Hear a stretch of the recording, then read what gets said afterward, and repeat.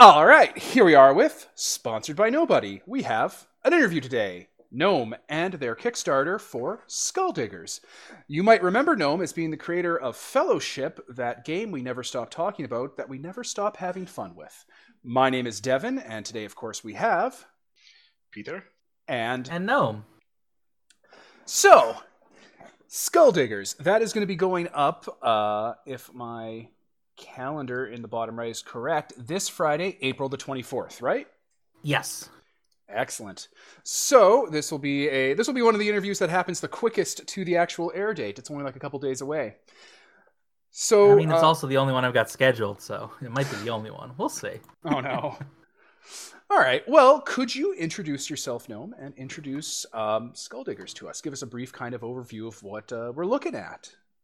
Hi, I'm Gnome. I write tabletop games. You may have heard from some folks who like Fellowship for some reason. Yeah, there's no prestige classing or multi-classing, so it's a very niche game. Yeah, it's so weird. Not that popular. No AC. I've also written Panic at the Dojo and Final Bid, both of which have elements in this new game, Skulldiggers. Skulldiggers is a dungeon-delving horror game about the horror of living your life paycheck to paycheck as a dungeon diver. This doesn't sound similar to anything we've interviewed for on this podcast. No, probably. I don't know what you've interviewed for before. For context, we've interviewed Olivia Hill for iHunt, who has a very similar subject matter, the horrors of living paycheck to paycheck in a cruel world run by tyrants and monsters. America. iHunt and Freya and Etten's Hardwired Island were inspirations for some of the poverty mechanics. Ooh, Hardwired Island looks really good. I'm waiting for it to be done before I dig into it. The other game was, oh no, I forgot it right in the middle of the interview. Oh well, no. Moving on. Moving on from the segue. So, Skulldiggers, I was designing it with three different premises in mind. The first being that you're not invaders, which is a usual problem with the dungeon delving genre of games, where you go in and you kill a bunch of goblins and take all their stuff, but they were just living there with their stuff, and you stole it, and now you're thieves and conquistadors. And that's bad? Yes, Colonialism Murder Cult Simulator is fairly popular, and I don't like it. So one of my premises for this game was to make it so the dungeons were invading you. There are horrible things from underground that are coming up to take over the world, and you have to go in and destroy the source, or they will endlessly respawn. That's really cool, and after this interview, we should talk about that a little bit, because we've had this idea in very previous games. Not as well fleshed out. It's a thing I've seen in a couple places before, but I could not tell you where. I don't remember. It's like, in the back of my mind, I feel like I saw this somewhere. The idea that the dungeon... I'm just gonna do it. The idea that the dungeon is a genius loci, or like a malevolent presence. Like the dungeon itself is the creature you're trying to get rid of. The closest thing I can think of are the living dungeons from 13th Age, but those aren't quite the same. That's the dungeon itself is alive. This isn't that. There is a monster directing the dungeon. Anyway, slightly off topic. Premise number 2 was that you aren't heroes. You aren't like Fellowship. Fellowship is specifically your heroes, and I wanted to write a different game for this. You can already play heroes in Fellowship. Writing another game about heroes and fantasy fighting monsters felt a little redundant. So I mean, you already maxed it out. Right. You did it perfect. I've done all I can with Fellowship. I don't want to write more of that. I'm writing something different this time. And the third premise was... Actually, no, I should go at it a little more. The way that you're not heroes is that you're like the dregs of society, the folks who don't have jobs, who aren't well-loved, who are doing this because you have no choice. You're the army conscripts in USA. Mm-hmm. So you aren't well-loved, but the service you do is still essential all the same, which has only become more relevant in the last month. I know, right? Christ. Unintentionally. But I've been writing this for like a year, off and on. I just started getting really hard into it the last 2 months or so. And it's some things are coming together in a weird way, but that's okay. I mean, it goes back to what we were talking about earlier with the other games we've had on here that are very much in this same thing. The word I think that applies is zeitgeist.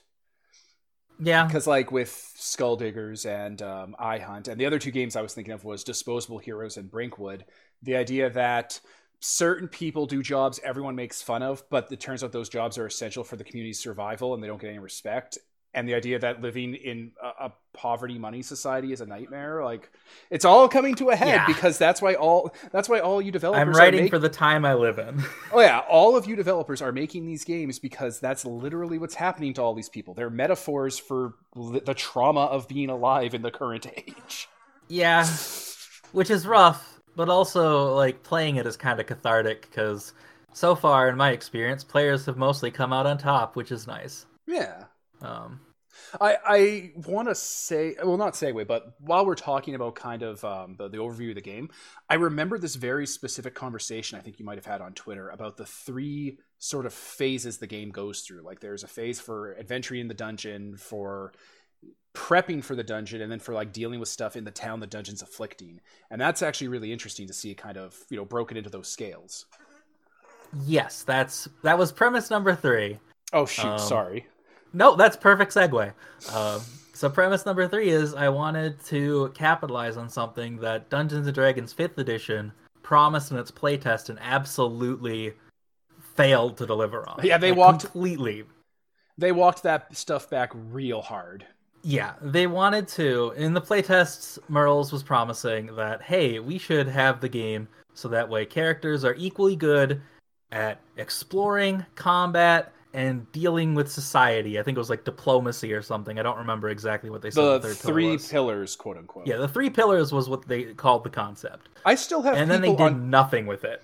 I still have people on Twitter saying that D&D is so good because of the 3 pillars they have. I'm like, what? Yeah, the 3 pillars, where combat is 95% of those 3 pillars. I know, right? It doesn't work. They put all of their beans into the combat basket. But look, you can do a high school romance game in D&D. It's whatever you make it, Gnome. God, that frustrates me. Anyway, D&D gripes aside, I could gripe about it forever, and I've been meaning to write an essay someday. Screaming, howling into the void, triumphant. Someday. Anyway, back to this game. So the 3 pillars were society that I decided on, which the same ones promised there, but I renamed them because I wanted them to be more consistent. Mm-hmm. The expedition, combat, and society are the 3 phases of the game. Mm-hmm. So, in order to make a character who is equally good at all 3, every character has a different playbook for each. Mm. Your warrior roles determine how you play the combat game. Your explorer roles determine how you play the expedition. And your citizen role determines how you play in society. And every character gets one of each, and which one you choose for which doesn't influence the others directly. Nice. Like, if I pick to be the bully in town, that doesn't mean I also have to be like something muscly and brawlery in my other roles. I could then be like the chef and the trickster over in combat and expedition. Okay. I'm just really mean to other people around town because I'm a jerk. So when you build your character, do you have like different playbooks you pick for the different roles? Yes, I have 8 for each role. Nice. In the base game, and there will be more later. There won't be more to start with in the base game, but one of the things I also want is a little bit inspired by like XCOM and other similar games, is I wanted a tech tree in this game. So the society game is all about improving your village and unlocking new things, and extra roles are one of those things you can unlock. See, that's really cool because that reminds me of like Darkest Dungeon or like Oh, it is a little Darkest Dungeon inspired. Yes. Kingdom Death, the board game. Yeah. Okay. Where like after you're done doing the run, you go back and you have to start, getting your adventurers and your town streamlined a bit here. Unlocking new things for it and new processes for them. Yeah, I'm a little bit inspired by various legacy games because I always like that when sometimes later on you unlock things that completely change how you play. Mm-hmm. And I wanted that in. So that's why this is also going to be my first game with 2 separate core books. Oh. One for all the players with all the base stuff that you start the game with, and one for the GM with all the unlockables. Because I don't want the players to see that stuff. So you're encouraging for this game for there to be like asymmetrical information. Yes, for sure. There are a bunch of things that I want only the GM to know, like the various types of monsters and their abilities and stuff. I want the players to find that out through play. But also, different factions will join your village as time goes on. And I'd like the players to not know what they're dealing with until they figure it out in play. Okay. Has any thought been put into like, I don't want to say replayability because it's not that big of a concern with games, but like a common thing I ran into in like D&D spaces goes kind of like this. Someone's all talking about how they want to run like Lost Mines of Falandor or whatever, that module that everyone gets for D&D. And then someone goes, well, some of my players have played it at like cons or like gaming stores. So I want to run this module, but they already know all the twists and turns into it. So I'm just going to not let them play because they already know everything. Now, people in the D&D server go, that makes sense. And then people who like are human beings are all like, well, wait, you're just going to kick this guy out of the fucking game because he had the misfortune of having fun with the fun game previously in his adult life? How does this idea of the asymmetrical information kind of like, has there been any thought put into like massaging that? Like people coming back, playing in Skulldiggers and like, other campaigns or coming in from like online games or in-person games, still experiencing that figure out for the first time when they play again? I mean, that's part of why I want to have a lot of different options available.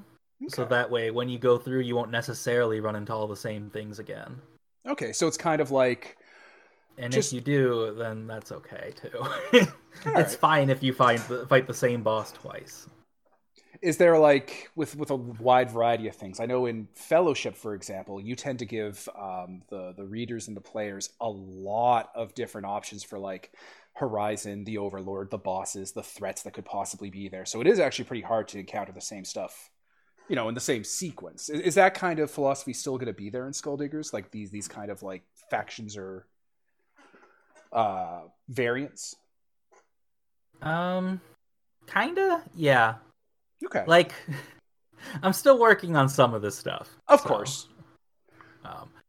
But basically, okay, so to fully understand exactly what you're asking, you're wondering if there will be enough variety to keep people interested if they replay and try things differently.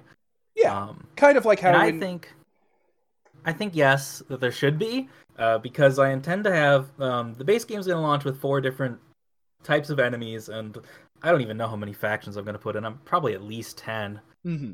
And you aren't going to run into all of those every single game. Well, that's perfect. Each faction of enemies is going to have, like, 3 different bosses and, like, 10 different basic enemies you can run into, which you can run into in different groups and patterns. So, like, I'm not sure that... I feel like that should have enough variety. No, that makes sense. It's kind of like, again, Fellowship's my reference point for this, where it's like, you have the Machine Army, the Corruption Army, the group, the organization, and the Horde. And the Titans, yes. And the Titans, there they are. That's all of them. And yeah, that's similar thing going on here, but not quite the same. This isn't a Powered by the Apocalypse game. I'm redesigning from the ground up from like first principles here. I am super glad you said that because that segues into the first question. After we're done, this has all been the overview. I'm ready for the first question. What system are you using? What would it be similar to? What should people be expecting going in? Fucking nothing. It is not like anything else that I know of on the market that I can tell. Because I designed a hell of a grab bag of a game, and I'm not exactly sure how to describe it beyond you should play it. I've read over the playtest documents you've been providing us. The idea that the combat section has randomization, and the randomization gets less randomization as you move on to the different phases until it's actually static once you get to, I think, society, right? Yes, that's right. The society game is a static worker placement game where you are vying for resources, and whoever gets to go first gets to get the best benefit out of whatever they do. Mm-hmm. Players who go later either have to do different things if they want full benefit, or if they want to do something that someone else already did, they get less benefit out of doing it. Yeah, like in one of those cookie clicker games where you can't pop things too consistently, or else you get less and less payoff from them. It's a genre of board game that's fairly popular. I haven't played a ton of them, but they're really fucking good. I love them. Argent the Consortium is the big one I've played a lot. Okay. So like, one example is one of the basic options is construction. Allows you to start projects. It is the research of this system. The first player who takes a construction action in a month gets to reduce the cost of something by 4 coins, and if they have enough money, they can just buy out the project from there, or they can continue to reduce the cost over time. If someone's taken that first slot, no one else can. The second slot only reduces it by 2 coins. Okay. So, there is a sort of a fight over resources there, and one of the actions allows you to change where people are in the pecking order. Oh no. So who gets to decide what goes where and when. So there's a vague amount of competitiveness in this alongside the teamwork. Yeah. In the one society game playtest I did, the aristocrat really fucked around with everybody by playing politics and sabotaging other people's actions, and they pissed off everyone so much that by the end of the society game, when we stopped playing for the day, he was almost at the bottom of the initiative order from the top because everyone was so mad and just started ganging up on this guy being a jerk. Guillotine. It was very good. And then the second phase of game, the expedition, is when you leave town to go find the monsters find the castle that they're coming out of, the bone that has broken the earth. And you want to go. You need to do an expedition to find the bone, and then once you do, you need to do an expedition inside of it to destroy the monsters and at their source to stop the bleeding. Sounds like thematically speaking, a little bit like Castlevania. This is the one that's probably the most different from anything else I'm aware of. It is vaguely similar to Hex Crawls, but the randomizer is cards instead of a chart, because Hex Crawls are all charts and stuff. So when you say cards, I'm assuming you mean like playing cards, right? Yeah, a deck of 52 poker cards with the jokers. Yeah, that sounds fun. You could probably mod those over to tarot cards if you want to get super fancy too, right? No. Aw. You need the playing cards. The playing cards are important. Each suit is a different area. Fair enough. Spades are random encounters. That's where the monsters are. Clubs are dead ends. You can't progress from them. You have to turn back. Oof. Hearts are safe zones. There's nothing there. You have a safe spot. And then diamonds are barriers. You have to deal with an obstacle in order to continue past them. Nice. These can be things like locked doors or buried rubble, stuff that you'd need stuff to get through. It sort of sets up like a little set piece to kind of work around for that section. Yeah. Cool. So each player also has a hand of cards in this one, in exploration, that they use to influence the cards as they flip. So when you travel, I should actually start from the base for how this game works, because it's different than anything else I've ever played. I made up a new absolutely. thing. So there is a joker that starts face up in play, and that is your town. That is where you started from, where you go back to go home and resupply if you need to. You can travel north, east, south, or west. And when you travel to an area that doesn't have a card, you draw a card from the deck and play it to see what you find there. That is the basic idea of the game. But instead of flipping randomly, well, you are flipping randomly, but then you can modify it with the cards in your hand. So, for example, if you flip up a spade area, but you don't want to do a fight, you could retreat. Is one of the actions. You discard a card to run back to leave the area, so you don't get in that fight. There is Try Again, where you can discard 2 cards to flip a new card from the top of the deck and see what you get instead. And then there is to replace it entirely, where you play a card from your hand that is bigger than the card you're exploring onto, and you go to that card instead. Okay.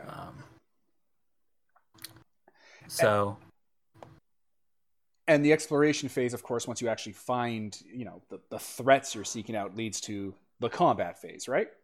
Yes, when you get into an encounter where the dice hit the table, then the dice come out, the randomizer. The combat game is based on CeeLo, which is a gambling game. I actually don't know about CeeLo, so... CeeLo is fairly unpopular outside of Japan and China, honestly. Okay. I only know it because of the Yakuza games, and I was like, oh, this is a really interesting randomizer. I should probably the Yakuza games are make this work. Great for that. They're little mini-game packages.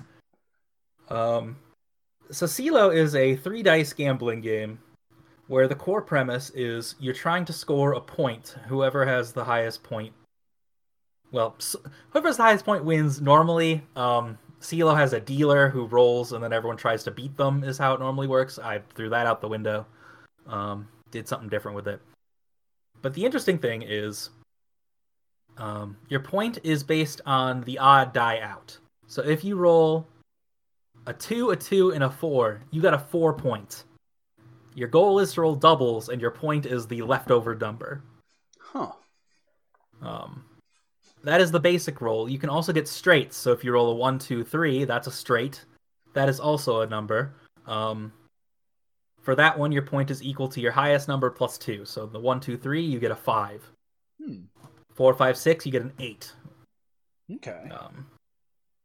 And then the absolute best result is to roll a triple. If you roll a triple, like a 2, 2, 2, you get equal to your point plus 6. So 2, 2, 2 would also be an 8, equal to the highest straight possible. In combat, everyone is basically in a big old clusterfuck where they're trying to beat each other up, and whoever rolls highest is the one who gets damage dealt. Everyone has a target. You're trying to beat up your target. If you fail, if you roll lower than your target hits you. So counterattacks are actually more likely to cause damage than you are to actually hit your target, because you don't have to win to deal counterattack damage. Sounds like a fray. Yeah, it is meant to be very chaotic and messy and dangerous. Swingy, yeah. Don't get into a fight with monsters. They might stab you. Or eat you. Stabbing is honestly something very few of them do, because I'm trying to make these monsters very spooky. Yeah. They do things like eat your memories instead. Oh, it's going to be like that, is it? Mm-hmm. Oh, boy.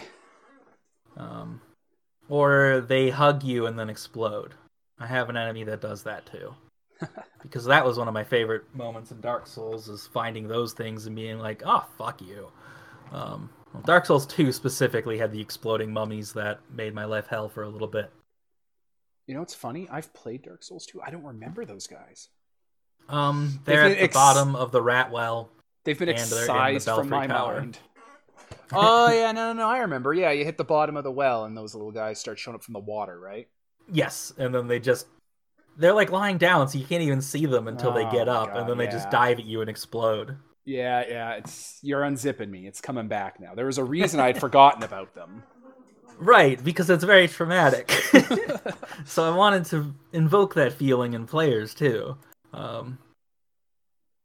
So far in my playtest, actually, the regular enemies are coming along pretty good, but the bosses are kind of weak, and I need to buff them a bit. Well, that's interesting. It's cool how you can kind of figure that out just while you're iterating. Yeah, that's something to work on. Something for next version. But yeah, those explosion guys, for example, did a number on the crew, and then they went and they basically killed the boss in 2 turns. And I was like, well, that's not right. I'll work on it. We'll come back to that one. We'll come back. We'll figure it out. All right. Well, that's a pretty good overview of the 3 phases of the system and kind of what you're going to be working with, in there. So let's go back a bit to, we were talking about bones coming out of the ground and monsters that eat your memories. And yeah, I should probably explain the premise of the system. And explosion creatures, and you were talking about how nobody likes the players and hates them. So let's talk about the themes of the game, what the world looks like, and the kind of thrust that brings the player characters into the scene. So the world building is centered entirely on your small village. If there's stuff beyond your village, it's irrelevant. Like the important thing, like the town from Diablo. Yeah, something goes bad. Diablo, something goes Darkest bad Dungeon, for instance, where the only thing that matters is the keep at the edge of the dungeon. Yeah, something goes bad in Tristram one day, and you just keep going into further and further into basements until it becomes a nightmare. Yes, gotcha. Yeah, you could. There's other places. The people supporting your village come from somewhere, but they don't matter. You're not going to those places. You're stuck here and must protect it. This world, I have a few different working theories. Whichever one you want to embrace as the Marrow Master is up to you. The exact canon one depends on your game, but one of the examples is that this village is on a planet of a dying god. The entire planet is a god's corpse. So the monsters are little pieces of it coming back to life. Is one of the theories. The bones that break out of the earth are exactly that, the bones of dead gods. Another theory is that there is some society below the earth that doesn't wish to stay down there and is attempting invasions one at a time. Just little forays, and maybe something greater is coming someday. Mole people. This is all a prelude, like Pacific Rim situation. Eventually, there will be a triple event. Yeah, exactly. Or the mole people are littering. They went on their own adventure to get rid of the dungeon, and when they finished destroying it and killing it, they threw it in the garbage, which is the surface world. Something like that. Mole people are honestly too mundane for the things that are in there. I'm going full-on eldritch horror monsters with these. That's really metal. The currently most fleshed out of the 4 factions that are going to be in the base game are called the Facade. They are imitations of human society. They look like us, vaguely, if you don't look too carefully. If you ignore the monstrous parts, and if you don't mind the smell. They're humanoid, they're pale, they're often faceless, they have unusual body structures that are vaguely humanoid, but not quite. They wear clothes, they craft weapons, they have their own villages. Their bone is actually like a castle or a government building, and then they sprout up a village around it that you have to disable before they establish themselves thoroughly. Oh, God. So there is an aspect of a ticking clock too. If you don't deal with this fast enough, it gets much more irritating. I'm guessing. Yes, if you deal with the bones immediately, they're relatively simple. But the longer you hold off while a bone is there, like if you decide to play some society game turns before going to the bone, that would be very bad very quickly. They get worse rapidly. So here's my question. They start sieging the village. Here's my question about that, just as a first blush thought. Is there any sort of incentive in the game for delaying going to the bone? Like, if it matures more, does the, rewards or values inside ripen? Not currently, except for the fact that killing more monsters means you get more stuff. Because monsters have stuff. Oh, boy. But not directly. That might be something I might consider. Generally, the reason you'd want to do it is if you wanted to, heal up or finish a project before you go out. Okay. Because you don't recover naturally. You have to spend time in town healing. So if a second bone pops up while your party is still half dead, you might be in trouble. That's so it sounds like ticking clocks are a big deal in this. A little bit. I don't have Forged in the Dark clock specifically. No, but thematically, there's thematically, yes, time is a pressure. There is a threat, an existential threat, and it's ticking down on you every day you're not swinging a sword. Yes. You've gone to total war with the Earth. Or whatever is coming out of it. Mm-hmm. It's something, it's terrible, it's trying to kill all of you. And you're the unfortunate saps who are expendable enough that you're being sent in to deal with it. You've talked about that, how the player characters are not they're not enshrined culturally as some sort of necessary thing. They just do it. Like, you're people who don't have better options, so you kill things. Yes. You get paid for it. There is someone who is hiring you specifically for this, the aristocrat around town. Basically the guy who owns the village. And they're hiring someone so they don't have to do it. And you're basically picked because you're strong and a bunch of... And expendable. Yeah. So that's exactly how Fallout 1 starts, actually. You get chosen by the aristocrat to go out and save the town because you're big, dumb, and expendable. Yeah. I mean, depending on how you pick your stats in Fallout, but yeah. I mean, that's what he thinks of you. It's clear the Overseer does not respect you until you show up and blow him in half at the end. That's the canonical ending of every Fallout 1 playthrough. So, the different types of things cause different types of problems, and they also aren't friendly with each other. Really? So the different threats actually what's that called? EVE, enemy versus enemy themselves? Yes. Cool. In a standard situation, you'll never run into that. But tabletop games aren't about standard situations. They're about how things get weirder and go wrong along the way. Yeah, well, that sets up a lot of really interesting kind of scenarios if you have a village that's already under siege. If you can somehow make up a scenario where the aristocrat's like, look, there's another bone that has sprouted up. You're not supposed to wipe it out. All you gotta do is clear cut a path between the two so the monsters walk into each other on the way to the village, and that'll buy us time. Something like that. Something like that. I don't really know the specifics. I'm just throwing ideas that came to my head out there. That sounds engaging. That would be a fun thing to do. Yeah, that one concept that the monsters aren't all, patting each other on the back is it creates a lot more variety. Yeah. So, like, the four factions, I mentioned the Facade. There's also the Ivory, the Rust, and the... what was the fourth one that I have in the base game? I have them written here somewhere. 1 second. My brain is leaving me. Goodbye, brain. I know, right? The Shadow is the last one in the base game. Yes, thank you. There is a... As Peter just posted in the chat, there is I had a list of things in a previous draft, but 2 of them I'm removing for scope purposes to keep the game more reasonable for core, and I might put them back in later, stretch goals and stuff. I mean, that makes perfect sense. That's what people come to your games for. A nice, solid, structured base game, and then the expansions bring in more and more options that totally change it. So, like, the 2, one of them I'm going to put as a stretch goal right from the start. It's going to be the first one, is for the loam things, which are plant monsters. Oh, thank God. There's not enough plant dungeons out there, actually. And then another one would be brine things for your standard below-the-sea Cthulhu monsters, because who doesn't love creepy crustaceans with tentacles? Spiders and power armor that breathe underwater. Yes.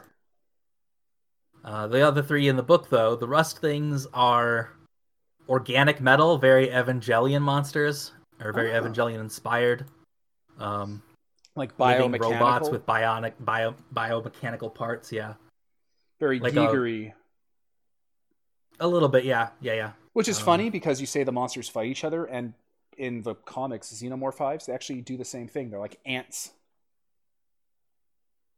Well, the idea here would be if 2 different rust bones were to break at the same time, they'd work together. Mm-hmm. Because they're from the same, hive.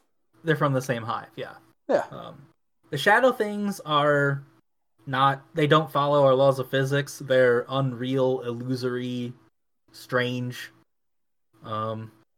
That's where the monster that I mentioned, Eating Memories, comes from. They're like not quite all the way here, so what we perceive is their shadow pressing up against our world or something. Their bones are very Escher-esque. Okay. Or Dali-esque. And then the last one was the Ivory, which are the bones. They're the skeletons. Oh, thank God, normalcy. Yeah, they're honestly the most normal of the bunch, because all they do is hunt in packs. Yeah. Just get a bunch They're just wild animals, mostly. A bunch of smiley boys with metal hats on. Just some skeleton dogs, some floating skull storms that constantly scream at you. You know, the usual. Not enough games have floating skulls, to be honest. It's true. They're important. They make Castlevania what it is. I feel like they were the staple of everyone's childhood, and they don't show up nearly enough in RPGs. So, these 4 types of enemies will fight each other if they meet each other, which the most likely way that happens is you can actually recruit some of them into your village. What, seriously? Like in Persona and Dragon Warrior? Yes. Oh my god, that's super cool. There are 3 types of each thing. There are the beasts, which are mindless and cannot be converted. They're mostly animals, but not always. Yeah, the shock trooper type. Yeah. They can be tamed, but keeping them around is just asking for trouble. They can be tamed in the way people now try to tame bears. Yes, I was going to... Yeah, bears would be a good example. Or like a tiger. Like they're kind of make it do things, but like if you stop paying attention for a bit, it could just as easily eat your face. You could never tame a tiger because tigers act exactly like a house cat would. So if you ever see a tiger like play with someone and then eat them, that's what a cat would do. It's just not big enough. Yeah, cats actually really do that. People complain about petting a cat until it bites them all the time. Yeah. If a cat could, it would definitely eat you. It's just too small. Right. And also it enjoys the beneficial relationship of scritches and free food. Mm-hmm. That's cool with the shock troopers, that they can sort of you can sort of do stuff with them if you happen to have the opportunity arise. One of the different factions around town, their goal is to try to tame beasts. With the intent of then sicking them on a different type of thing that shows up. Yeah, that's like a whole character archetype right there. That's amazing. That's something that someone in our games one of the factions wants to do that. That's their goal. That's one of the people you can find around town. It can go wrong, like if they catch a thing and bring it back and it gets out, that's suddenly a big problem. You might have some casualties around the city. Anyway, that brings us to the third type. I'm skipping the second type for now. The third type are the lords. They control the bones. There is only one of those per dungeon. They control the dungeon, they protect the marrow. If you kill them, you can destroy the heart that makes more monsters. Right. You cannot recruit the lords. The bone is everything to them. Yeah. This whole invasion plan is their idea, it's their goal. They'll never work with you. Yeah, this is even the intelligent ones. This is their first bad place. They don't want to screw it up. Yeah. Like, destroying you is their job. That's what they're here for. They're not convertible. Which brings us to the actual ones that you can recruit, which I'm going to write for every single one of these types. They're called callers. Their job is around town, or around in the dungeons. Their job is to direct the beasts, basically. They're the ones who would lead sieges on your town if you left a bone be. Oh, they're the management, basically. Yes. They're intelligent. They have their own goals, separate from those of their lord, although most of them will serve the lord without question, because the lord is scary. Yeah. Very powerful. And for every one of these callers, I'm going to have both their combat stats and their stats for, if you recruit them, here's what they do around town. That's super cool. And also, here's the tech that they give you access to. Here's the things that they want to do. Oh my god, that sounds really... That sounds like, you know, those kind of really complicated video games, like Rifts or RimWorld or whatever, where if you play it a way no one else does, you unlock weird, unique things. That's what that sounds like. That's super cool. That is my ideal. I want to have weird tech trees that vary based on what you recruit. Yeah. If you bring a Forge Walker, which are like Pyramid Head on fire, they're blacksmiths for the facade. If you bring one of those home, suddenly you have a hyper-competent blacksmith who can make things that no human ever could. What does that get you? Right. He's just walking into town being like, you guys still use iron? Or if you go recruit from the facade, also the puppeteer, a person who mind controls other people. What does that do to your city? What problems is that going to cause? Is that going to solve the aristocrat? Can you mind control him with the puppeteer and make him no longer a problem? What is that going to do? What if they mind control you? What if they've always mind controlled you? So the Callers, I'm gonna have fun writing their factions. That isn't in the current playtest yet, but that's something that's high priority for me to write once I get everything more. I mean, you've given once I get the core systems in place better. You've essentially given everyone absolute permission and right to make the Callers and the Emperor like Queen Beryl's court. Yeah. Like that's all that's going to turn into within 5 seconds of the PDF going live. It's just going to be Sailor Moon, and it's going to be amazing. And that also is where some of those unlockable roles are going to come from. Like if you recruit a puppeteer, someone could now play the puppeteer role. Someone in combat who mind controls enemies and makes them attack themselves. Oh, that's cool. So you were talking about enjoying legacy-style games. Is that aspect going to exist in Skulldiggers? Like, if we lose our adventurers, will the things for that town that are unlocked be persistent for the next group of people? Is that intentional? Well, the idea is if people die, new people show up. I know, like that's sort of the standard for every game forever. Obviously, you know, I'm being a bit obvious with that one, right? But well, I mean to go more into that, I mean, you can have multiple characters. You don't have to play just one guy. Oh, that's super fun. Each player can actually have 3 characters. And part of the reason I put that rule in is so that way, if you recruit the puppeteer and someone wants to play them in the dungeon, you don't have to kill your old character first. You can just have a second character. Your main character goes on retirement for a bit. Or goes on vacation. That's something I've really been wanting from a lot of these games we've been playing recently. The kind of built-in premise that you have a small group with you. It's not just, 4 people. It's like 12. But who is pursuing their own agendas and their own passions changes from arc to arc. Yeah. That's amazing. Part of the reason I wanted this, again, was so as you unlock more things, you can just try them out. Yeah. Or if you don't like them, you can retire a character entirely and just say, you don't have to die. You can just send them out and make it someone else. Yeah, he's taken a break this invasion. Yeah. You don't have to kill your character to respec. One of the 3 ways to lose your characters, because there's one for each of the 3 games. You can get lost in the expedition, you can die in combat, or in society, you can be so poor that you are forced into retirement. You have to take up a day job to get by, and you can no longer be an adventurer. I thought it was going to be you go to jail, debtor's prison. No, the sheriff can take you to jail, but that only makes you lose your next turn. Okay, I thought it was going to get super dark. Debtor's prison. The ultimate villain of society. I don't think the society... Like, if it had a debtor's prison, the consequence of that would be, okay, everyone in the debtor's prison is going into the bones. Sir, all the debtors you threw into the bones came back as fodder. Yeah.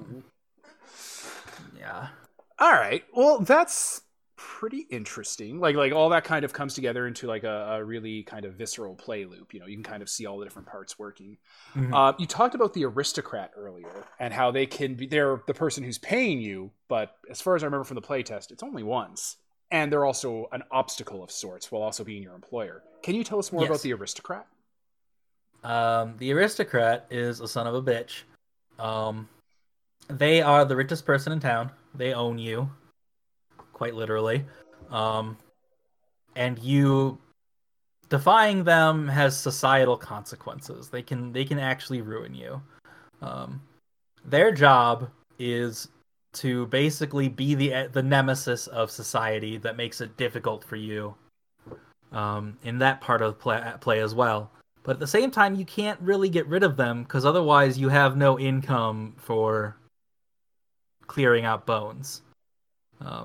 They pay you for a job well done, which, as you said, right now in the game, the price is just 6 coins each. I'm probably going to increase that, actually, because In practice, that is kind of low after some of the haul from the treasure you get.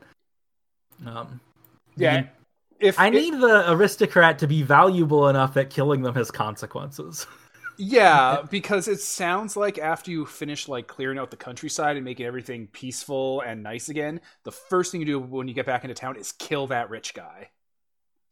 The final boss. Not much of a boss, honestly. He doesn't have combat stats. If you try to kill him, you'll probably succeed. I'm just imagining you'll also probably go to jail forever. Screaming the whole time about how we're all unchained now. The two factions that are always in your village at the start of the game are the aristocrat and the sheriff, and I might make a third to join because they don't do a ton at the beginning. They count as their own faction, like they have their own kind of... Yes, they get their own turn during society game, and they... At the beginning, they're at the top of the pecking order, so they do stuff before you. They take up actions you might want to take. And the book is written in such a way as to kind of direct the kind of referee in how to run their AI, essentially. Like what their priorities are, what kind of they're looking to do, what their interests are. Yes, the aristocrat's priority is generally to do whatever thing they think the adventurers want to do most. What, to get it first? Yes. What a dick! The aristocrat has infinite money and infinite favor, so nothing they do actually matters in society to them. Oh, so such a dick for move. Example, right after one of the dungeons, after one of my playtests, all the players had a bunch of courage damage. Their courage was marked up really bad. So the aristocrat went to therapy first because because someone said something mean to him, and he was sad. Am I a good ruler? Of course I am. The people took tolerate up that therapy slot so no one else could have it. The people tolerate you, Your Majesty. Or another thing he did is he immediately took the politics action to lower the priest 3 slots in the pecking order because they were too popular. Ow. So they went all the way to the bottom of the turn order for society. So can players use those actions to throw NPC factions down the ladder? Yes. Cool. Politics lets you pick anyone, and you either raise or lower them by 3 for the full benefit slot, or by 1 for the reduced benefit slot. Okay. However, the aristocrat actually has a protection against this. Oh, I was just about to ask. Because of course they do. All right, there it is. Whenever you try to lower their slot, whatever anything lowers their slot in the pecking order, they are lowered 1 less. Oh, okay. Well, that's not bad. No, it's not too bad, but it does make it very annoying to try to push them down. It's better to actually lift someone over them. Yeah, that starts to become clear with the strategies. Yeah. The aristocrat also really likes playing politics. They'll do it a lot. It's their favorite action. Oh, no. The sheriff is also not intentionally rude to the Skulldiggers, but if they have nothing better to do, they'll usually take the work action, which gets you money to help you survive. Which players need also. Right. They're just helping her out on town and being a good sheriff. You can't begrudge them for it, but the fact that they start at the top of the pecking order and will take probably the most valuable action for not dying almost every month is bad. All right. And as more factions... They also don't need the money. They're actually on the aristocrat's payroll. They don't have a lot of money each month. They can only spend 2 coins, but, they also will never run out of money either. Yeah, they're in no existential crisis. Yeah, not like the players sometimes are. So that brings up another question. As more factions get introduced to the town, they all get their own turns. Do they start eating up actions? Is there like a downside to getting factions inside town? I mean, the downside is that the more folks are on the pecking order, the less there is to go around. Yeah. But that's part of where the projects come in. Doing construction can unlock new society actions around town. So you can just add new things to do to your city. All right. Which, will help combat the fact that there are more people competing for those actions. Can you tell us a bit about the other potential factions you can get, other than the aristocrat and the sheriff? I have 2 currently written and a couple planned for other things. And I especially need to write some of those other ones before the playtest draft goes out to Kickstarter backers, because the two that are currently in are both bad. And I would like to have a couple ones that are good, so that way people don't assume everyone coming to town is bad. You've only written evil so far, eh? I have only written terrible things, and I need to write, like, if a blacksmith comes to your town, that's good. If a doctor shows up, that's good. I need to write a doctor, like a blacksmith, a merchant, a couple other things. Maybe like a black market dealer could show up. That'd be fun. Oh, yeah. Bunch of stuff like that. I think the new XCOM has that. You have your standard store, and then you have the gray market. Yeah, where you can sell alien junk for cash. Sweet cash. Because right now, the only way to get money around town is everything you sell goes to the aristocrat. They're the ones who buy all your stuff. If the aristocrat isn't in town, you have no way to get money from the treasure you get from looting. Oh, really? Yes. So, like, a merchant showing up to also buy your stuff would probably be a good extra faction to write. Yeah. So that's on my short list of priorities. Some other things. They'll have maybe different prices, different consequences for working with them versus other people. I don't know. I'll figure it out. Well, in the meantime, the two that are currently written are the Sin Speakers, who I mentioned briefly when we were talking about recruiting things, because that's what they want to do. Mm-hmm. They're the people who want to convince callers to join you and try to tame different beasts.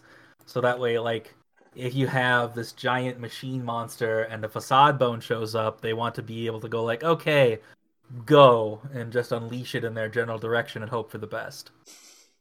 I actually am planning to have the Sin Speakers, if you ally with them, if you don't just destroy them or whatever, a combat role where you have a beast as a pet that you command.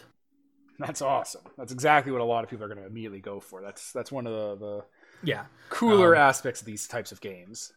The Sin Speakers, however, are trying to do all their stuff in secret. Their core ability, like the aristocrat can't be lowered and the pecking order stuff abilities, is that they pretend to be a different faction. What? You only find out that they're a Sin Speaker after they start bringing monsters into town. So, like, if you had, like, the Therapist faction, it could be, spoiler alert, they're Silent Hill cultists? Yeah, you could turn out your doctor's a cultist. Oh, no. Or your merchant, or your blacksmith, or whoever. The other faction I have right now is the Cult of the End, who are rooting for the things to wipe out society. You're killing me here. Why are they allowed in town? Well, because they're also trying to be secret. Ah, there it is.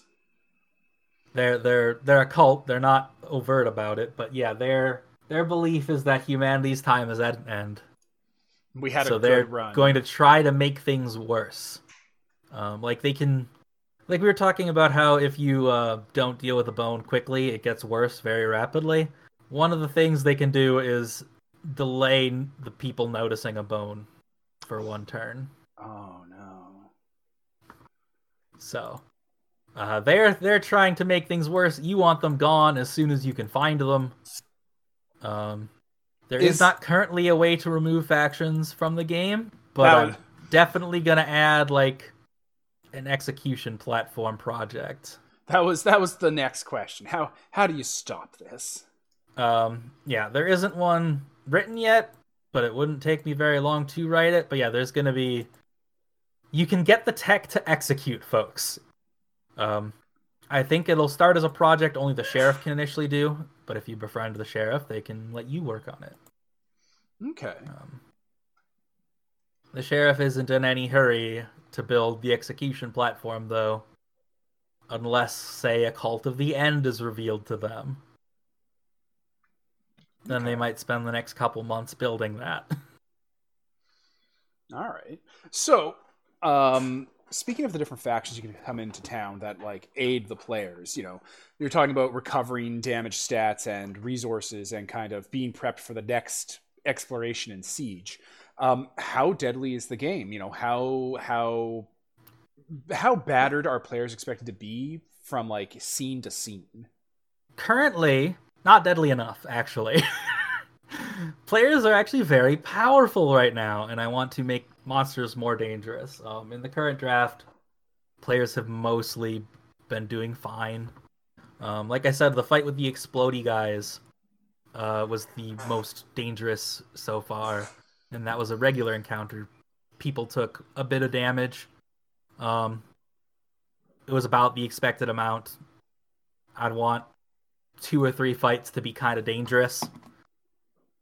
Going for like 6 would be really bad. And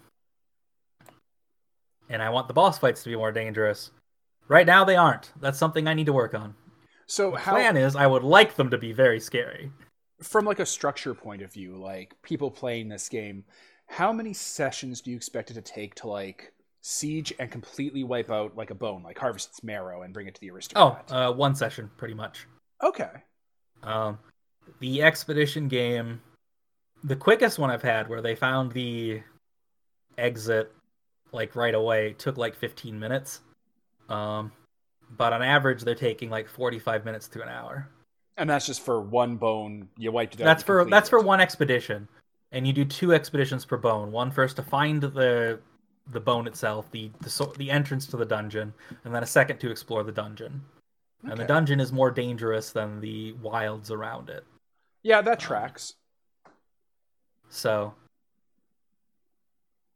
with lost my train of thought for a second there.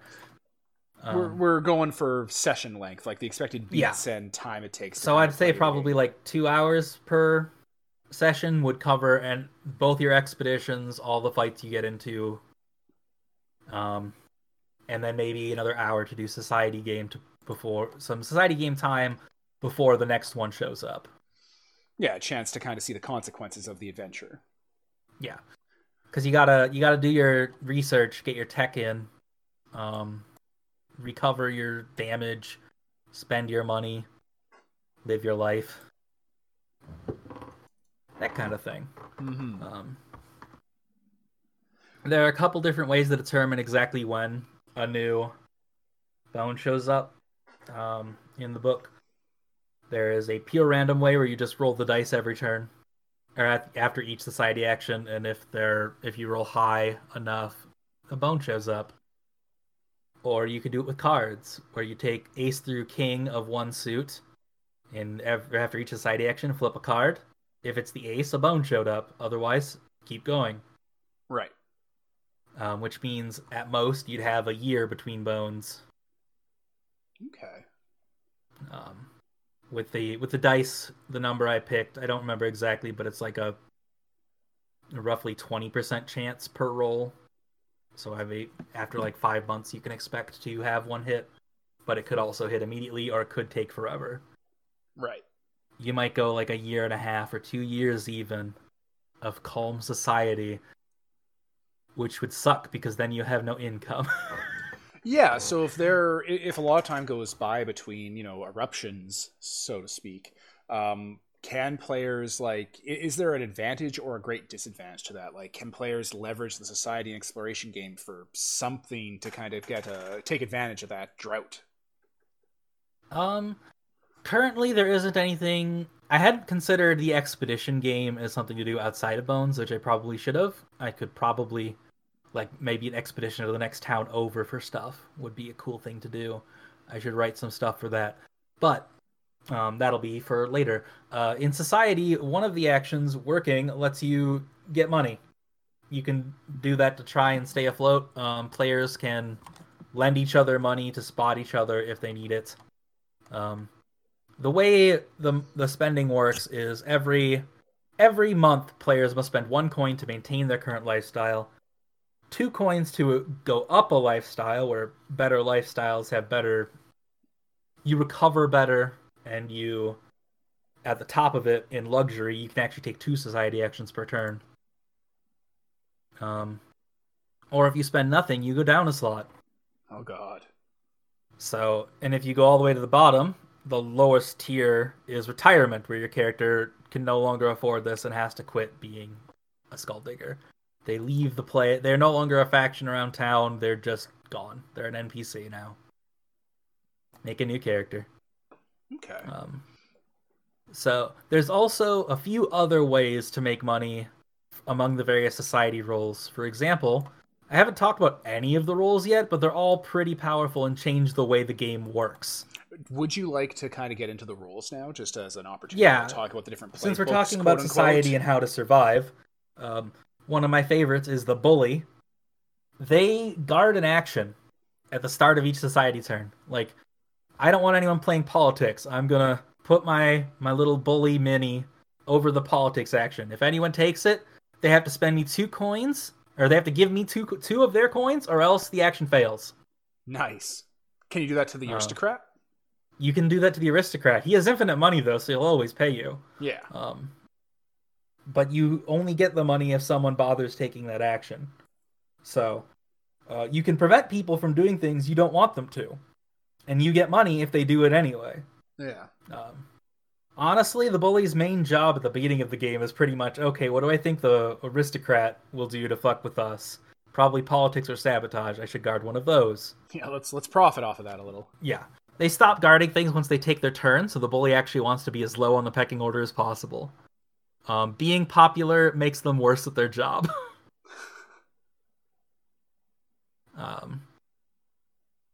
The next role on the list is the carpenter.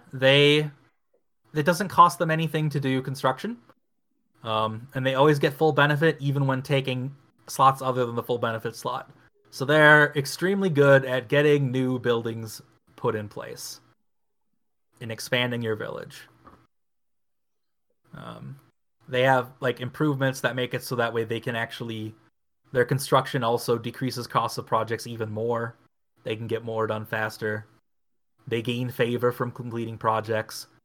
So they're all about the tech tree. That's super, like, we have players in our group that would like just bite right into that. They love that kind of gameplay. The sort of tech tree, managing the construction projects, making things more efficient. Like, I know a lot of people don't really enjoy that because it sounds like it's like the numbers game, but like it's so satisfying. It's so satisfying. It is so satisfying. I'm writing it because I want that. I want that. So the carpenter is there to be, I'm not gonna play all this politics nonsense. I'm gonna do this subterfuge. I'm an honest worker getting work done. That's their society role. There's the diplomat who's extremely good at negotiation, which we haven't even brought up yet.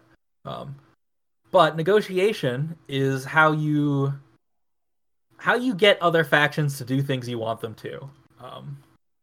Like, you can talk to them and strike deals. Like, hey, that aristocrat's really fucking with us, so I'm going to negotiate with the sheriff to see if we can figure out a way to deal with them, kind of thing. Like, if you want that execution platform built, you could go negotiate with the sheriff, for instance. Okay. Or, if you figure out someone's a sin speaker, maybe you want them to build more animal cages so you could bring back some beasts next time you're out in a dungeon. So you go negotiate with them to get them to do some stuff for you. The diplomat is extremely good at negotiation and generally gets what they want easier than other folks. Okay. And then there's the noble, who is aristocrat too. Except as a player this time. Oh no, he's the baby overlord playbook. So their benefit is the aristocrat likes them. As long as they don't piss off the aristocrat, they gain 1 favor for free each month. Oh, nice. And also, whenever they play politics, they also gain 1 favor. So they just get a bunch of extra favor, which you can use to...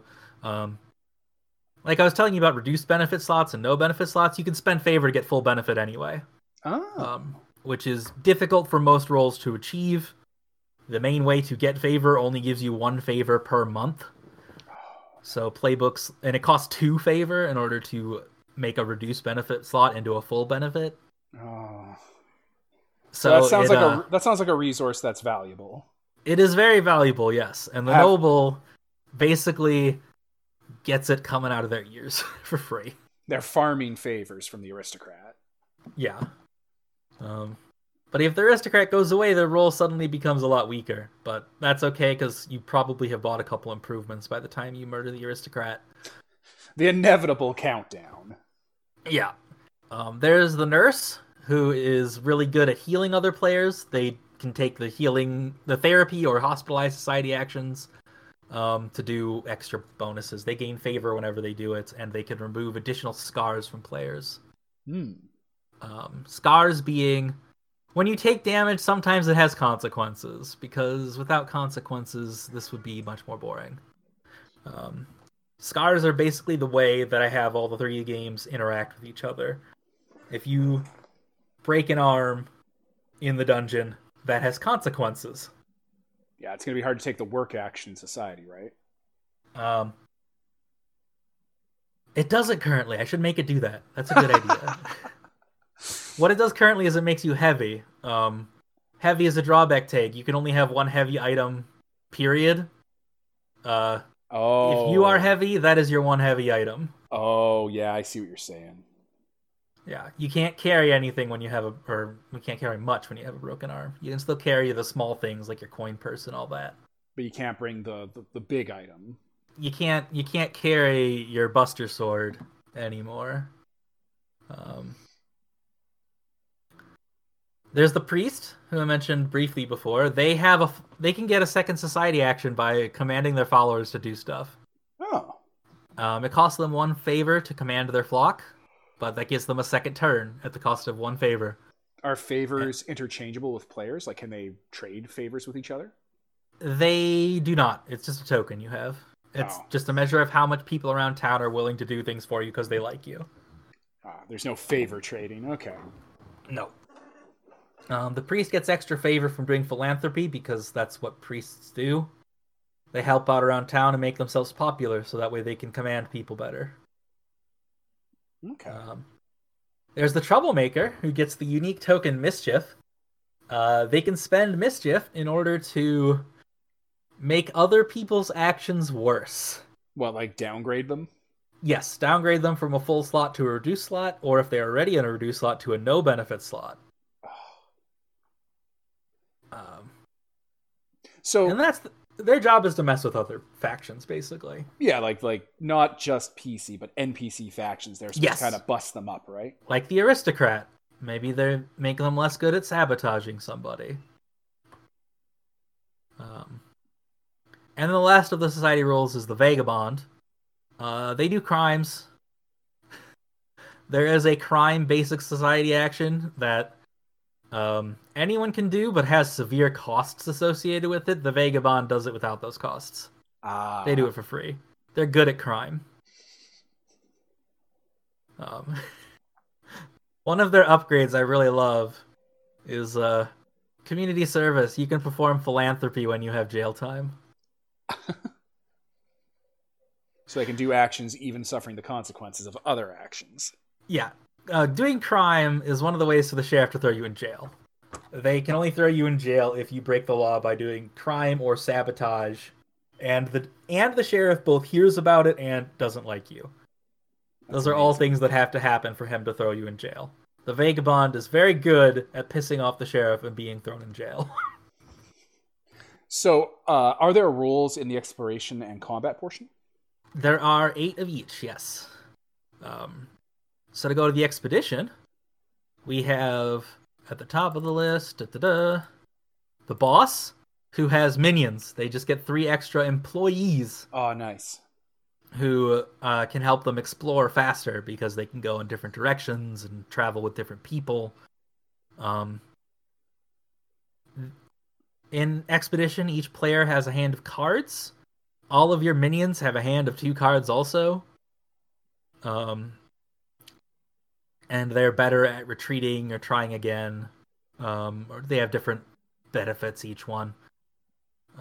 So as the boss, your job is to basically have a bunch of minions to carry all that heavy stuff that the other guy can't carry anymore because he broke his arm. They're very good at holding lots of stuff. Then there's the chef, who makes resting better. When you rest, you normally have to mark food. If you have a chef with you, only the chef marks food. They feed everyone. Oh. They have enough for everyone. Mm-hmm. And on top of that, whenever they rest, they additionally get some other bonuses, like they also calm. And they have a bunch of upgrades to do different things.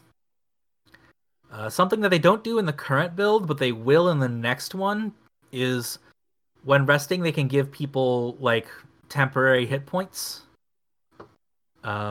You can make them feel better than 100%, so they can take an extra hit without consequences.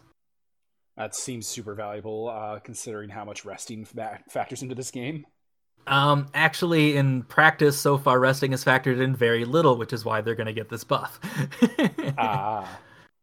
So far, we've had very little reason to rest and heal. Maybe beyond like once or twice per expedition, which is too few. So the chef is going to get some buffs so that they can have more reason to rest. Needs a bit of balance then to make it a little more aggressive. There's the Exorcist, who has wards that they can use to negate danger. They can protect the party from trouble. They can spend their wards to retreat for free or negate traps that trigger. So they just have protective abilities, which is nice. There's one of my personal favorites, the Grenadier. Their role is to destroy area cards. They can pick an adjacent space and say, that doesn't exist anymore, it's gone now. I mean, that's one way to deal with those obstacle cards. They can do it twice per expedition, which is enough. I'd say. Yeah. Just that card's gone, don't want to deal with it. Any monsters that were on it, also dead. Any treasure that was on it, also gone. I blew it up. Everything there is gone. Now we have a free path. I did it. I cleared the paths. There is the Keeper, who just has a huge hand of cards. They draw 4 extra cards at the start of the game, at the expedition. And they can trade cards with other players. Oh. So, you asked about trading favor tokens. Well, the Keeper can't do that, but they can trade cards. So people can get what they need to do stuff. Or so you can hand more cards to the Grenadier so they can blow up more cards.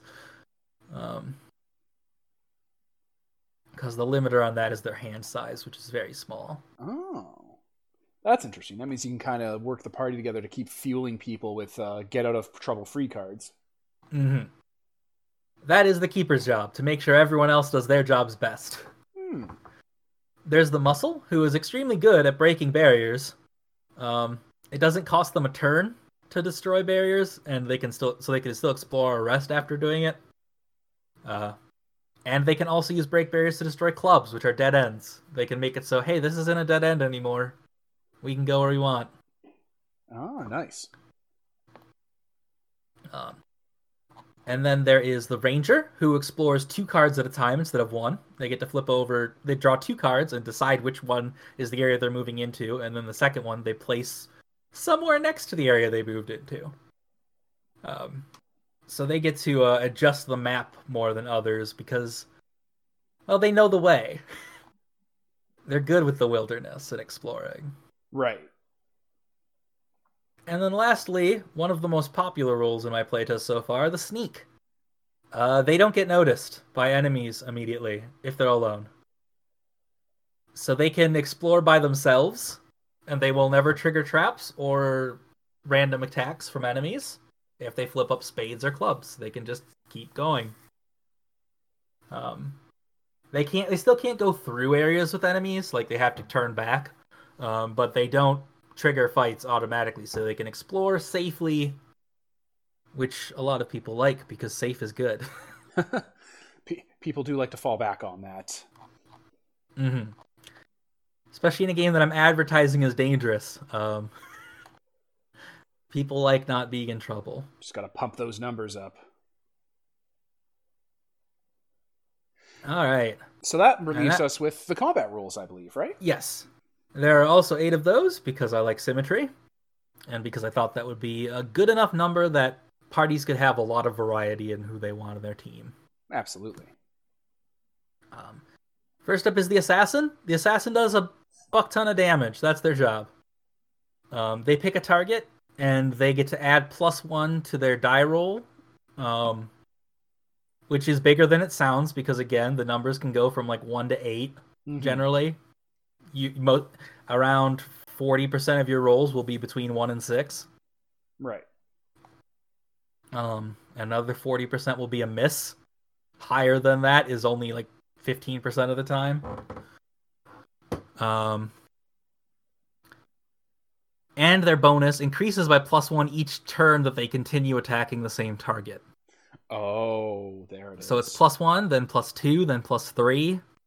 Yeah, there it is. There's the killer right there. There's the kicker, yep. As long as they keep focused on the same enemy, the assassin can just destroy them eventually.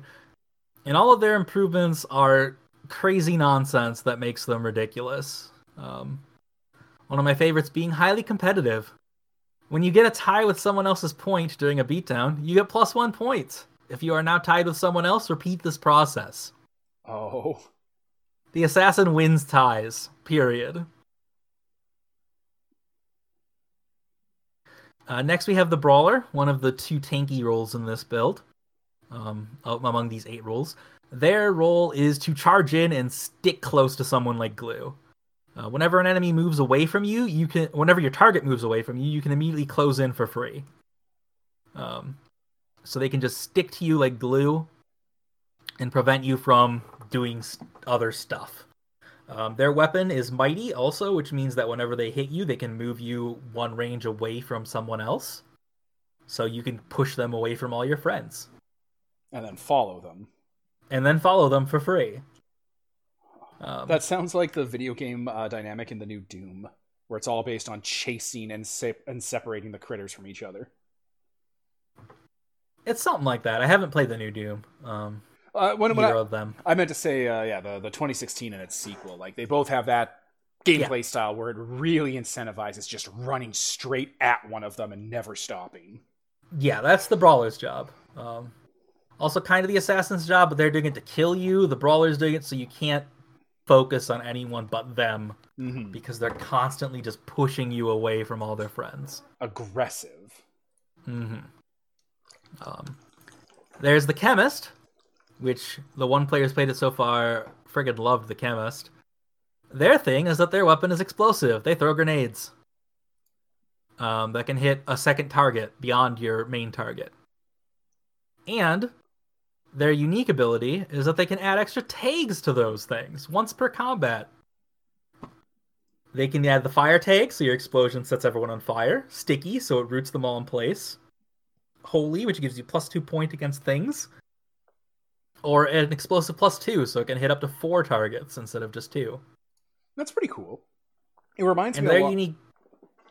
It reminds me a lot of the Firestarter Destiny from Fellowship, actually. Like, once you take it, you the person permanently have like different attribute tags to play around with. Yeah, kind of like that. But the tags are a little more important here than they were over in Fellowship. Yeah, I've been partially because I didn't make very many tags in Fellowship, and then I was kind of limited by that. This game has a lot more tags, and all of them matter more. Cool. So it's a very rock, paper, scissors for different situations and scenarios. I mean, you kind of want to use all of them every combat. It's just a matter of which one you use when. Pile them on. They also have every roll has a unique bonus, which lets them.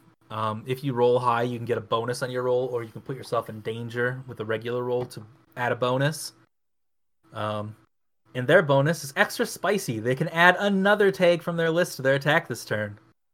And this extra tag from extra spicy doesn't count towards their once per combat limit, and can even be tags they've already used. Oh. So you could make a fire sticky weapon, so they're both stuck in place and on fire, so you can just stand back and let them burn. Next roll up is the Daredevil. Their thing is when they're in danger, they get increased points. They can take damage to increase their points. Their job is to win. Their shtick at any cost. Their shtick seems to be risk. Yeah, they're highly risk reward. They have the largest damage track of anyone. They can take the most hits, but they also hurt themselves. And they can get extremely high dice rolls very quickly. And that's their job. Just win the beatdown. Be the one who wins the beatdown. Whatever it takes. There's the Gunner, whose job is that they can, instead of rolling to attack, they can just deal 5 damage. That's their thing. They have to be at sight range. If enemies are closer than that, you can't take your steady shot. So their gameplay is about keeping at the right range so they can deal consistent, steady damage. And if they do try the regular dice rolling, their bonus is deal 5 damage. They get it anyway. Mm-hmm. But only if they get the bonus. So there's a little bit... They still have reason to do the gambling. If you want to go for broke. But what are the generally they can play it safe. Oh, and also their steady shot happens before the beatdown, so they can finish off weakened enemies before they even get to fight back. Oh, cool. What are the damage numbers like in this game? You mentioned, them. You've mentioned a few numbers already, like 5 damage from the gunner, and that being sounding pretty consistent. What are the number ranges looking like? Right now, like, I'm still working on it. I think I need to inflate them. But for example, like the boss fight that I played in a game I did yesterday, she had 24 HP with regeneration 2. And again, they killed her in 2 turns. Ouch. Well, yeah. Even through the fast healing. So I was like, okay, maybe if I like doubled that, she'd do something more. So that's what I'm looking at. Right now, how it works is I have monsters set to either show up in groups or in solos. And solo enemies have their HP scale with the number of players, whereas groups have the number of enemies scale with the number of players. So like the explodey guys that I was talking about a couple times now, they showed up as a pack of 5 because they're up against 4 Skulldiggers, so 1 plus the number of enemies. Oh. The boss had 8 HP per player, so actually, no, she had 32 HP and they still killed her in 2 turns. Jesus. Ouch. So something I might be doing is make bosses so they're like 20 HP plus 8 per player or something like that. What you could do is the bosses could be built into hard capped phases. So like, imagine this boss actually did have that. So they killed the first phase in 2 turns, and then they killed the second phase also in 2 turns. Yeah, just make it so that the HP bar that they have, like even if you do damage over the HP bar, it doesn't flow into the next form. It's done. So if you do 30 damage and had 1 HP left, that is actually the solution I used in Panic at the Dojo. Oh, really? Yeah. Oh, that's cool. Bosses have that where they have a boss counts as you can give them any number of health bars. And they get 1 turn per round equal to their health bars. Oh. And when you drop them a current health bar to 0, you can't hurt them anymore this turn.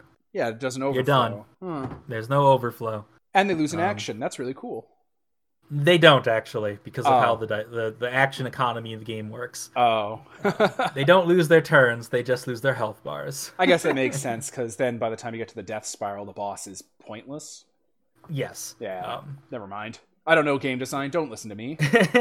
Panic at the Dojo has a back and forth, enemy turn, player turn, enemy turn, player turn, until everyone has had a turn. Right. So to make a boss equal to multiple players, I gave them multiple turns. Yeah, that sounds really good. Yeah. It's a good game that not enough people play because they haven't heard of it. Anyway, that's not this game, though. Are those all? A lot of that stuff is in the combat engine of this game, though. Yeah, you can. So if you want a preview of how this is working, it's not CeeLo. It is a very different dice engine, but a lot of my combat, theory is in the same place. You can see a lot of the shape of your different games kind of in this playtest. Like the tags from Fellowship, like just the tag economy is something that you see kind of just starting to come into its own in the 2nd edition. Yeah, it's tags are probably the only thing from the Apocalypse engine that are still in this thing. There was a draft like a year and a half ago of this game that was powered by the Apocalypse, but I hated it. I didn't like the direction it was going. So when I started redesigning it so each game was completely different, each section was its own rules, that clicked a lot better for me. Yeah, the 3-pillar design is intriguing. Like the idea that each game is its own kind of instance. Are those all the combat rules? Did we get to the last one? No, that was actually only half of them. Oops. My bad. Yep, that's fine. We got sidetracked. It happens. Yeah. I'll go through these next ones pretty quick. We have the Knight, the other tanky one. They can taunt things. They can force an enemy to change their target to the Knight. You know. And then they also have ridiculously good armor and defenses, so they're hard to hurt. They can actually their main weapon has the armor tag, which armor just blocks a hit. Normally, armor like you buy around town has a number of uses before it's used up and gone. Your roll's weapons do not have uses. You have your weapon forever, so the Knight can block one hit every turn forever. There you go. So they want to draw aggro. Then we have the Medic, who can heal allies during play or during combat. They get special healing items that they can only use in combat. And when they use items on allies, their dodge is increased by 2 for the turn. So that way enemies attacking them probably won't hit them. And lastly, we have the Trickster, who deals courage damage instead of HP damage. Enemies whose courage hits 0 try to run away instead of fight. If that happens from other rolls dropping their courage to 0, they might show up again later in another fight. Enemies who ran away can show up again. The Trickster has the special ability Terrorize. Enemies that run away from you will never show up again. So once they scare someone off, that's just as good as if you killed them. Okay. And that is the 8 combat rules. Very cool. It sounds like there's a lot of different ways to play the game. Like, just from the fact that you have 3 roles, quote unquote, and then each player has 3, and then there's a bunch of players, and you can all kind of do different strategies. That's really appealing. Just in the core book, too. Like, just out the gate, it's built like that. Yes. I want there to be a lot of options from the get-go, and then more later, because that's cool. So, you go into the dungeon, you get the treasure, you get the marrow. What are the kind of cool, like, the rewards you get from the dungeon? Do any of them change your character fundamentally? Like, are there, like, cool magic items that... There are cool magic items, yes. Nothing that currently changes your character, though it should absolutely include some stuff that changes you. Because this is a horror game. That sounds totally in keeping. Like maybe one of your arms becomes a tentacle or something. I don't know. I should do something like that. That's fun. But yeah, there are magic items. Currently, right now, the ones I have are kind of basic. They're stuff like healing potions. Are an artifact that is actually very good to get because they can remove a scar in the middle of the dungeon. You don't have to come home and wait for your broken arm to heal. You can take a potion and now it's better. Ways to cure scars are few and far between outside of time. Time and those playbooks you were talking about, the rolls. I mean, none of the rolls even remove scars. You have to do society actions to remove them. Oh, okay. I misunderstood with the medic then, or not the medic, the society medic. Yeah, the nurse. The nurse is good at doing the society actions that remove scars. Yes, they remove an extra scar when doing them, so they heal you faster than other players would. The other items, the other artifacts that I have in the build are things like some magic swords, some different kinds of treasures you can find in different places. One of them is a boomstick, a shotgun that shoots dynamite. Oh god. Because why wouldn't you want a shotgun that shoots dynamite? And that's it so far. There aren't a ton of them, but I should absolutely have a bunch in the full game. Right. I want to write just a bunch of zany crap. And transformative items I hadn't even considered, but I shoulda. That's a great idea, and I will be including some, because that sounds fun, and I know exactly how to do it, too. It'd be like, replace one of the scars on your sheet with a different one. That's exciting. That's something to look forward to, that. Like, your knight can no longer have a broken arm, because you replaced your bones with like, I don't know, something weird. You replaced your bones with machine parts.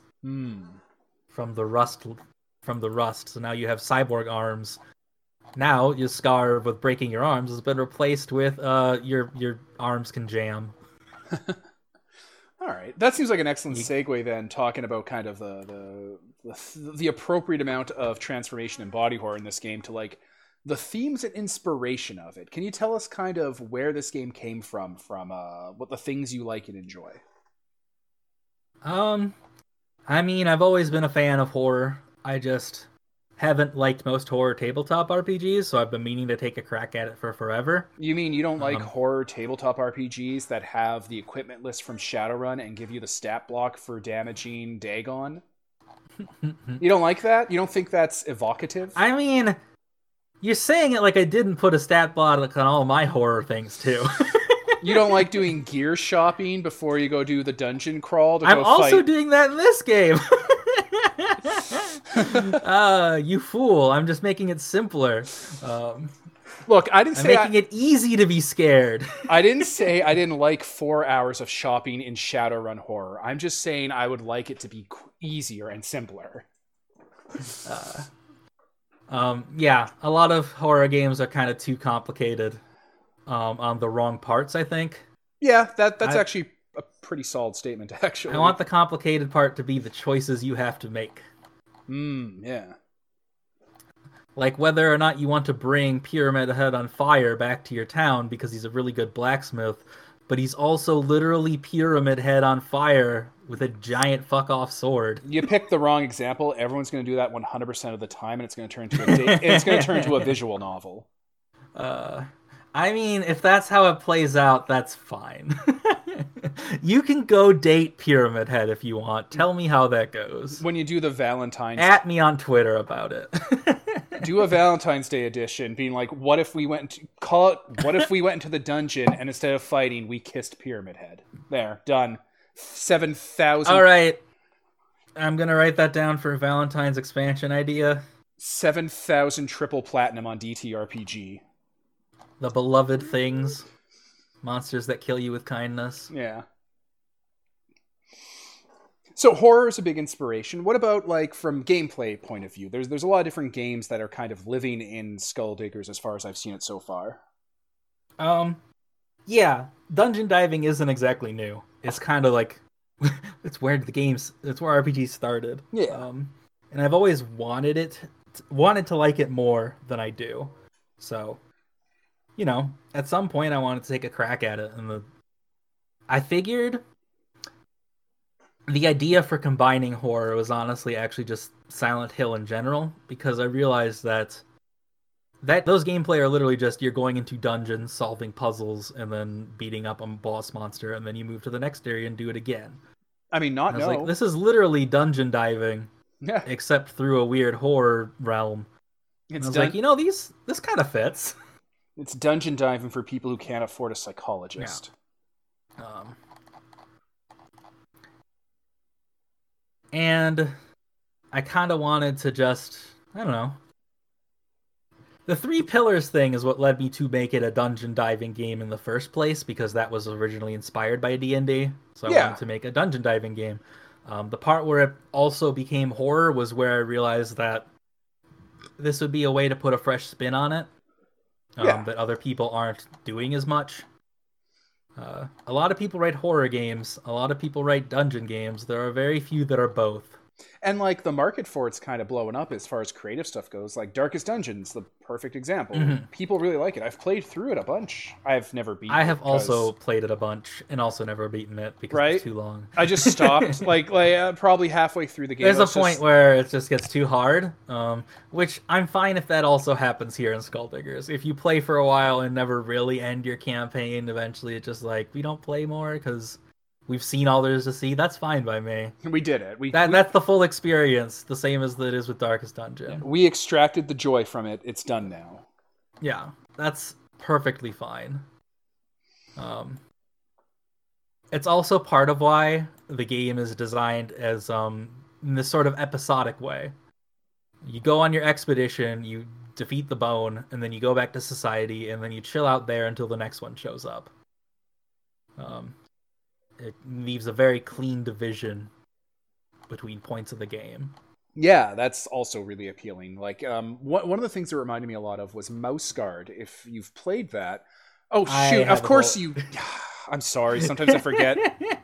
Sometimes I forget. I'm in a campaign of that's being posted on the internet. It's a pretty good game. I know. I feel silly. Anyway, it's all good. The one thing that really appealed to me about the Three Pillars kind of division is, Mouse Guard has the player GM turn, and we ran through that in our game, and it was actually really interesting because every single game you play does it, but Mouse Guard was one of the few games that actually bothered to codify it. Yeah. And honestly, it's probably my favorite part of Mouse Guard is the player turn, GM turn division, where the GM runs a mission, and then once the mission's over, or not always once the mission's over, sometimes in the middle, player turn. Players, what do you want to do? Yeah. You run the mission. What are you doing with your extra time? Yeah, you do the mission, then you run your lives. Mm-hmm. And the fallout. It's very good.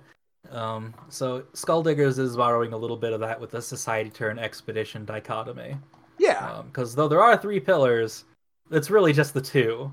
Yeah. You're in society or you're out on an expedition. And then sometimes you'll have combat during expeditions. Sometimes you might have combat in society. End of the game, like if when those beasts that a Sin Speaker was kidnapping broke out of their cage and killed their owner. The end of the game where you all ritualistically put a round in the aristocrat. For team building. Team building exercise. And then you take all his money. Yeah. And live in his house. You know, as you do. You say you were him the whole time with the puppeteer. Well, the puppeteer can only mind control 2 people at a time. That's not going to work. So it's going to be it'll be the 2 people who come up that day to say that you're probably not the aristocrat. You're like, no, tell him no. And then 2 other people show up. You're like, tell them no. Yeah. Do you have any more questions? Because I think I am running out of things to talk about the game. Because it's cool, many but I've said so many things. I know, it's great. You've been carrying this interview. It's been perfect. A lot of times I worry that I overtalk, so you've just been doing great here. So, moving away from inspirations, we've already kind of gone over that and what Skulldiggers is doing. I want to pivot now to the Kickstarter, if that's all right with you. Oh, yeah, sure. So, we've already talked about when the Kickstarter is starting. It'll be this Friday. And April 24th. Yeah, April 24th for people who have calendars and are in the future. How much are you looking to raise for Skulldiggers? This will be $11,000, which is... USD, right? Yeah, US dollars. A little high, but it's what I need. I need about $5,000 for the fixed costs just to make it, and then the rest is honestly going into taxes and fulfillment. Right. I don't have the stats on hand, but is that comparable to Fellowship 2nd Edition, or is that a bit above or below? I think my goal for Fellowship was 8,000, but it also blew through it to like 22 or 23,000 at the end. Look, people really like Fellowship. You're just going to have to come to terms with it. It's really good. I'm not going to be upset that people like Fellowship. It's good. I just wish people love my other games as much. That's okay. I know I have a best game. That's fine. All right. So yeah, we were saying 11,000. When do you think Skulldiggers, like the final PDF / when do you figure the final PDF, and then when do you figure the physical book will be done? Final PDF is usually about a month before physical books, just because that's about how long the turnaround takes. Makes sense. I wrote on the Kickstarter January 2021 is when I want the game to be out. Okay. I don't know if it'll take that long or if it'll take a little longer, because it's hard to tell, because this is probably my biggest project yet. It definitely has a lot of the only thing similarly complicated has been Panic at the Dojo, which also took a little longer than I estimated. So I added a little extra time over what I expect. We'll see if I can still make that or not. That makes sense. I mean, Skulldiggers, just from what we've been talking about, is a lot more bespoke and customized than the other games you've done. Like, Fellowship, of course, had a framework before it that you were kind of able to bounce off of, but this is all kind of handmade. I mean, yeah, part of what makes Fellowship tick is the fact that it's very open. I wrote ideas and rules to frame ideas. It's your job to actually make the material for Fellowship. Mm-hmm. This game is a little different in that I am making a world this time. The exact details of the world are a little up in the air, but there's a lot here that's defined. There are repeatable patterns. Yeah. And they need to work because every table is going to be interacting with them. There's a lot here, a lot that people are gonna like. I'm sure some people will be super into wanting to get the Evangelion robot people on board. Or maybe the plant people once that expansion is written. I'm desperately, and I do this with every new game we kind of look at, I'm desperately going through the catalog of ideas in my head and how I can make this game fit those. We'll talk about this a bit at the end, but just to segue to Fellowship briefly, it was Fellowship that made me think we could actually run Transformers, because no other game could do it. Every other game... I am still surprised that worked, honestly. It worked seamlessly. I didn't have to change one goddamn thing. But every other game... which is a surprise to me, honestly, because I'm not too familiar with Transformers, but I didn't expect that to work. Oh, it's all there, and like the IDW comics for them are really, really good for it. There's a lot going on. The extent of my Transformers knowledge is I know who Starscream is. Oh, man. But, for this game, I'm looking through that catalog, seeing what kind of can be made to fit. Maybe the game is different in my head, where instead of it being you going to go fight the monsters in the tower, it's about going to, like, capture or befriend them or any sort of things. Maybe it's about a modern game with real work job problems. But I'm waiting for the final PDF before I start doing that work. I love games like this where like you've clearly built them with a very defined play loop in mind and seen how that play loop can apply to other ideas while still keeping the play loop like preserved. I look forward to hearing about whatever the fuck you do with that, because you have done off the wall stuff with Fellowship. Well, thank you. We appreciate that. I'll pass that on to the gang. They always like hearing that. I'm not going to pretend I understand how you make it work. I'm just going to be happy that it does.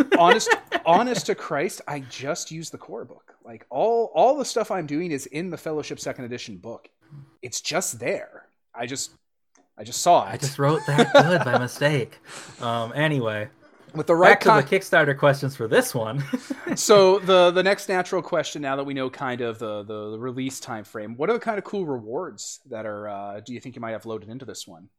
So I'm doing my basic structure that I've done in the past because it's worked, and doing more complicated things in my experience doesn't work. Yeah. So fair. You can get the PDFs, you can get the books in print.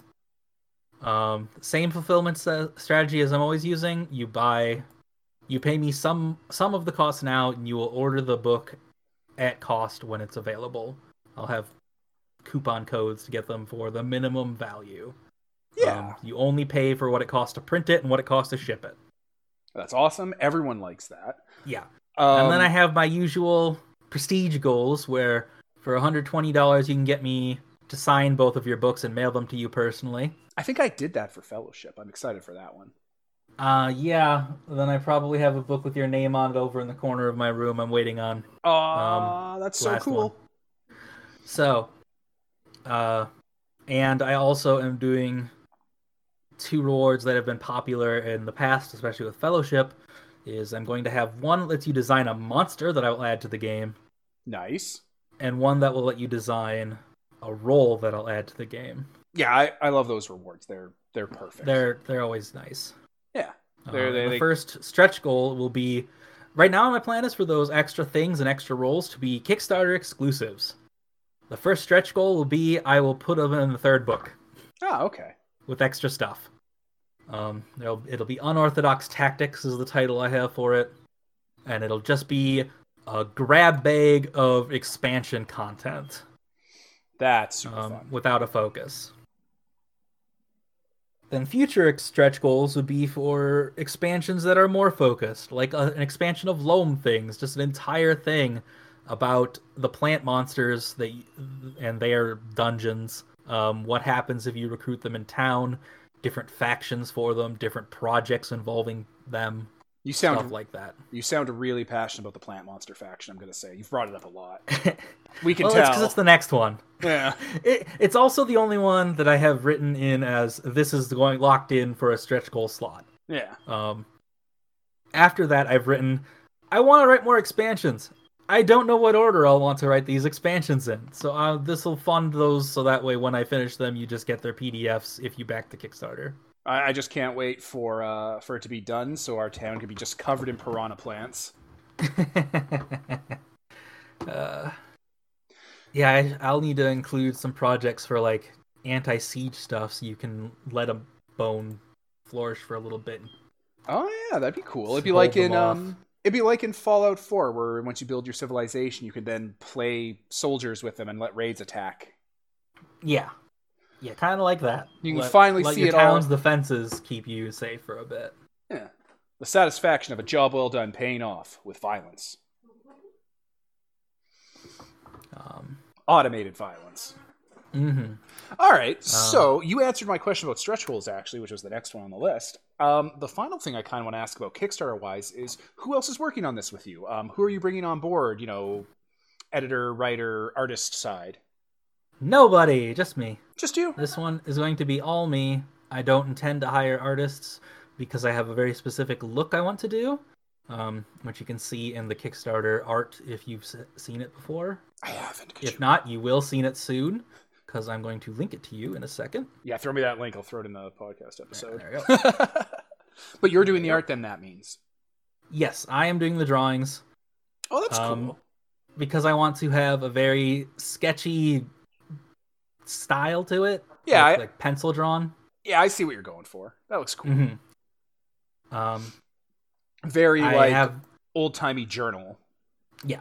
I will probably hire somebody to do the cover art because I want that to look good, but I haven't decided who or planned that out. That'll come later. Makes sense. All right. Art budget has been a big part of the holdup in other things in the past, and a large part of Kickstarter costs. Yeah, art is the perennial pain point for every TTRPG Kickstarter I've ever talked with. So I'm just gonna draw everything myself. I just want to draw a bunch of sketches of creepy monster things, and then just put them in the book as is. That's awesome. And it's fine if they don't look great. I'm not the best artist, but I'm good enough. And also it kind of makes them look creepier if they don't look right.